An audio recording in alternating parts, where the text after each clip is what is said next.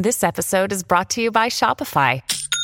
Forget the frustration of picking commerce platforms when you switch your business to Shopify, the global commerce platform that supercharges your selling wherever you sell. With Shopify, you'll harness the same intuitive features, trusted apps, and powerful analytics used by the world's leading brands. Sign up today for your $1 per month trial period at shopify.com/tech, all lowercase. That's shopify.com/tech. Another day is here, and you're ready for it. What to wear? Check. Breakfast, lunch, and dinner? Check. Planning for what's next and how to save for it? That's where Bank of America can help. For your financial to-dos, Bank of America has experts ready to help get you closer to your goals. Get started at one of our local financial centers or 24/7 in our mobile banking app. Find a location near you at bankofamerica.com/talktous. What would you like the power to do? Mobile banking requires downloading the app and is only available for select devices. Message and data rates may apply. Bank of America N.A., member FDIC. This is COVID Conspiracies. I'm your host, Monique Baudin. There's no question that the COVID-19 pandemic has imposed an enormous cost on, well, everyone. Lost lives, lost jobs, delayed schooling, stress, and anxiety. Some people think there's another cost too, the cost of COVID conspiracies. It's almost like a second virus, infecting people's minds instead of their bodies. And the cost to humanity is going up, as conspiracies like anti-vaccination campaigns just prolong the pandemic. Today, Phil Tank of the Saskatoon Star Phoenix takes a closer look at what COVID conspiracies are costing us. Conspiracy theories have existed for a long time, but there seems to be little tangible harm or cost to believing Elvis is still alive or that aliens live among us. Conspiracy theories and misinformation during a pandemic are different. Some costs can be difficult to determine, like the degree misinformation spawned from conspiracy theories contributes to illness and death. Other costs can be easily identified. The rise of information that has created vaccine hesitancy has been pinpointed as a big problem. The federal government is spending $64 million to fight COVID-19 misinformation and encourage people to get vaccinated. Dr. Joy Hatley has worked as a family physician in Kingston, Ontario for 20 years. Hatley has been involved in the local COVID assessment center and has become a voice in the campaign to fight misinformation. For Hatley, that means tackling misinformation directly by doing interviews with traditional news sources. She's used social media to try to counter misinformation where it spreads most easily. She's also teamed with other doctors to address specific misinformation. So I'm not always sure of the motivation, but whatever the case, it is confusing for people who are undecided. So people who are considering conspiracy theories as to whether or not they're true. And, the messaging through the pandemic for the general population has been somewhat confusing. The fact that they're seeing science evolve right before their eyes has been unnerving for the population. And they haven't understood all the time. And I think the population is coming to understand it now. I think in the early days, the population felt that we as scientists should already know what this virus would do, what its behavior would be, and then how we should respond. But in actual fact, we could only extrapolate from other viruses and hope that we were assuming the behaviors correctly. And as we went, we learned that some of what we assumed about the behavior of this virus was true and some was not. So we've had to pivot constantly through this pandemic. Hatley confirms a connection between misinformation and people's behavior. She says contradictory messages have led to confusion. She points to rallies and protests that have showcased people defying public health restrictions. These rallies and marches are fueled by misinformation generated by conspiracy theories. They feature few people wearing masks and little social distancing. Sometimes these events draw large numbers. All of these aspects contravene the medical advice, and for some of the people there, that's the point. They're confusing for others around them. And they're hard on the people who are working to protect our population. So there are politicians and scientists working hard to find the right balance. And you're never going to find it 100%. You want to do the best you can. And they're working honestly and earnestly. And then to get this sort of mixed messaging and negative feedback from large groups of conspiracy theorists is taxing. and it takes away one's energy. And similarly, in the medical community, we hear all sorts of anti-vax repertoire. So, if you look at Ottawa, they have now reported that only 58% of their workers in long-term care homes have actually accepted the vaccine, and they've all been offered because they were considered to work with the highest risk population. So they were the first people in Ontario to get the vaccine, but only 58% of them took the vaccine. You have to ask why that is. Most of them are healthcare workers. Many of them are healthcare workers. Some of them are dietary aides and cleaners, etc. They're frontline workers, but not necessarily healthcare workers. And you have to ask yourself, why is that? Why are people more willing to take their chances with the coronavirus, with COVID, than with a vaccine? When scientists have reassured the population time and time again that these vaccines have gone through rigorous process and that they are as safe as we can make vaccines, and in fact felt to be safer by the scientific community than taking your chances with the virus. So when we think about these things, we can see that conspiracy theory touted on social media, publicly at private meetings, is affecting people's behavior. The anti-vax movement is closely tied to many of the same groups who tout conspiracy theory that is very specific to COVID. So the anti-vax movement isn't specific to COVID, but they certainly have taken up the COVID cause as well. Hatley says you can easily see how the confusion sowed leads to risky behavior.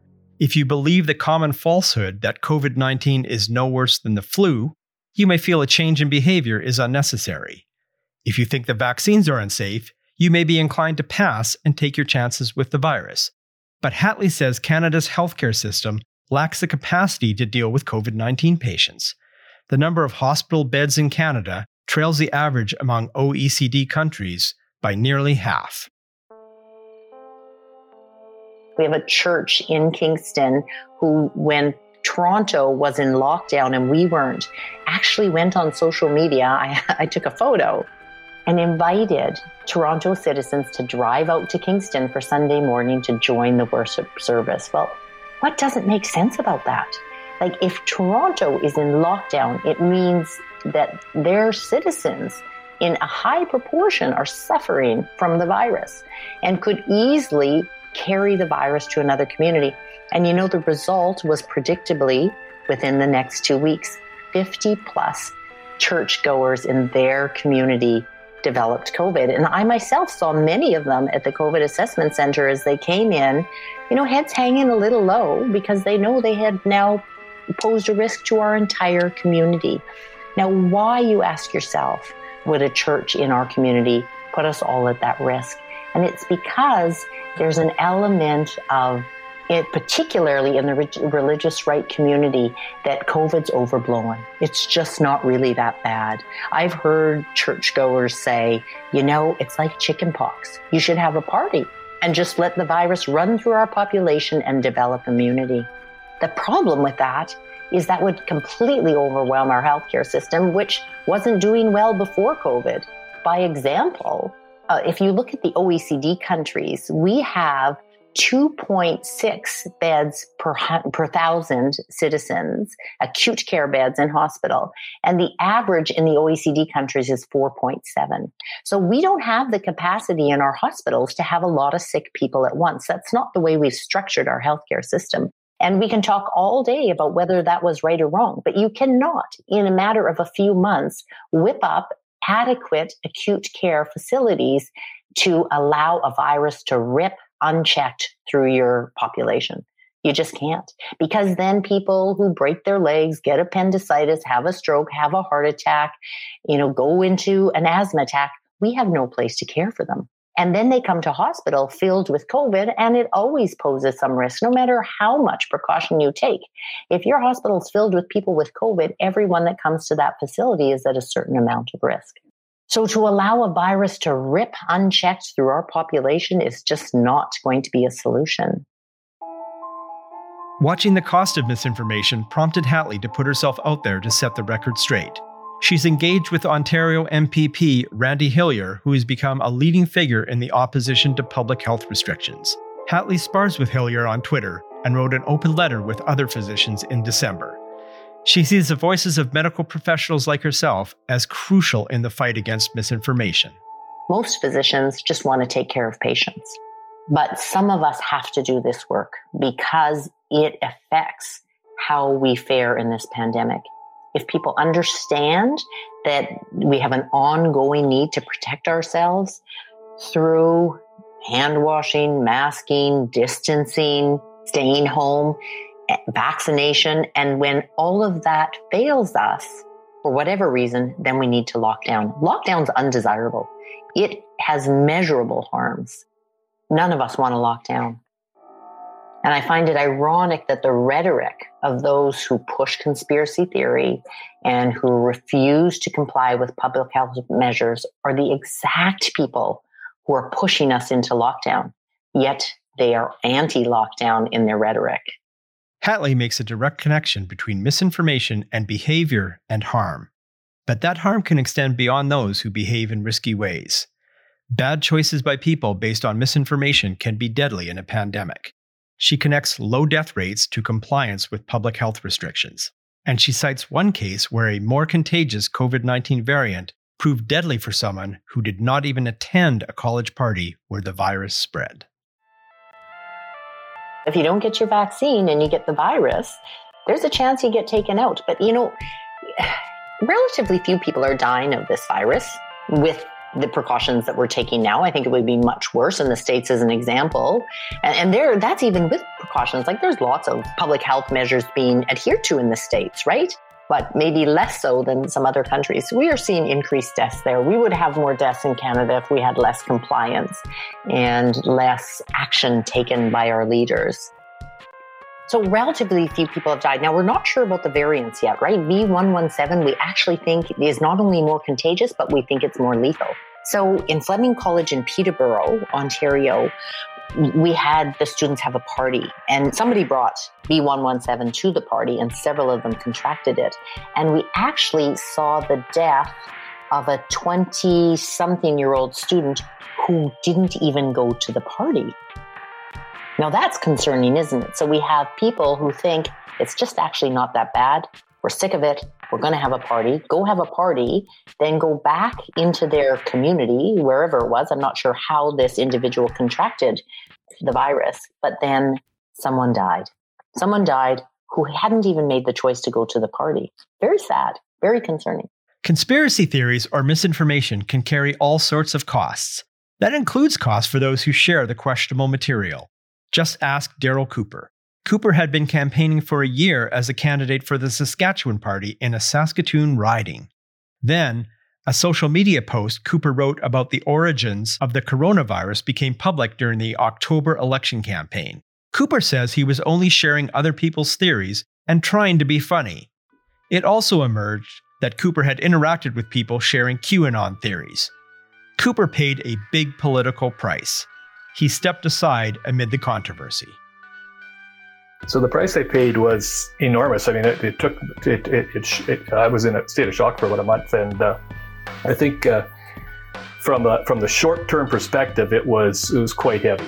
I was really looking forward to representing the province. It was a great way for this next chapter of my life to serve the people of Saskatchewan as a 59, 60-year-old person that's lived here my whole life and spent 38 years in business.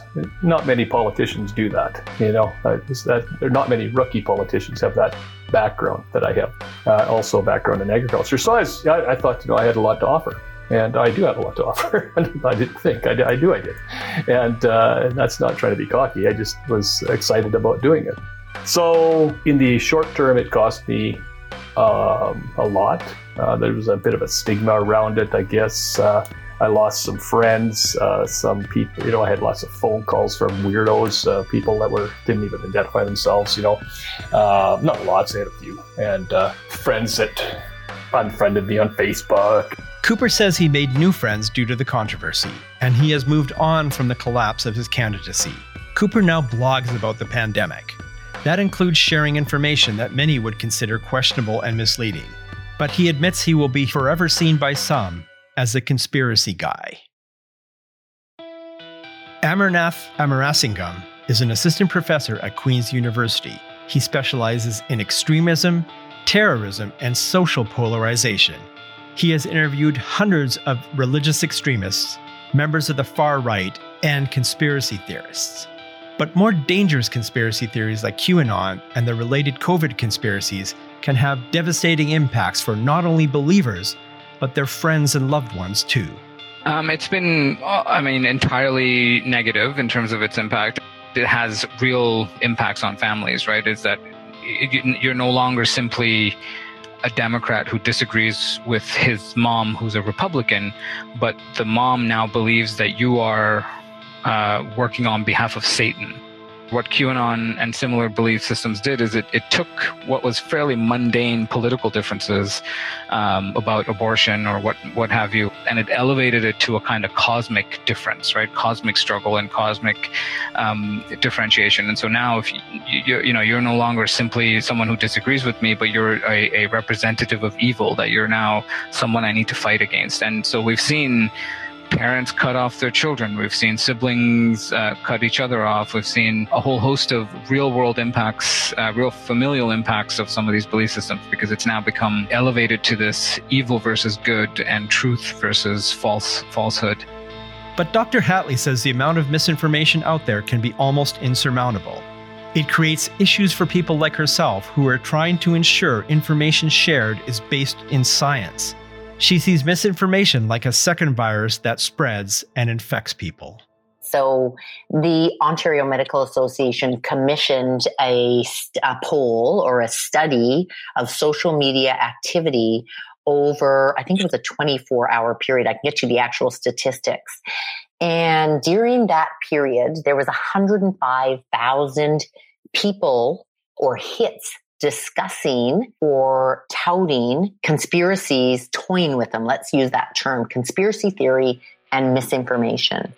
And of those 105,000 people, 76% of people were actually supporting misinformation and conspiracy theory or seriously considering. And this was judged by the rhetoric being used by each individual tweet or Facebook post, etc. And only 24% of people were standing up for the truth, or for what those of us in the established medical and scientific community consider to be the truth. So, when you look at that, that's the extent of people considering misinformation on social media, we have a serious problem and we have to address it. We can't ignore it. And I know that social media is not indicative of the general population. There are many people who don't even engage in social media, and those people are less prone, although not immune, to exposure to conspiracy theory and misinformation. But even that we have the contingent on social media to that extent adopting or considering adopting these perspectives is very concerning. People like Hatley will continue the fight against misinformation. But what is the most effective way to counter conspiracy theories? I'll take a look at what works and what doesn't in the next episode.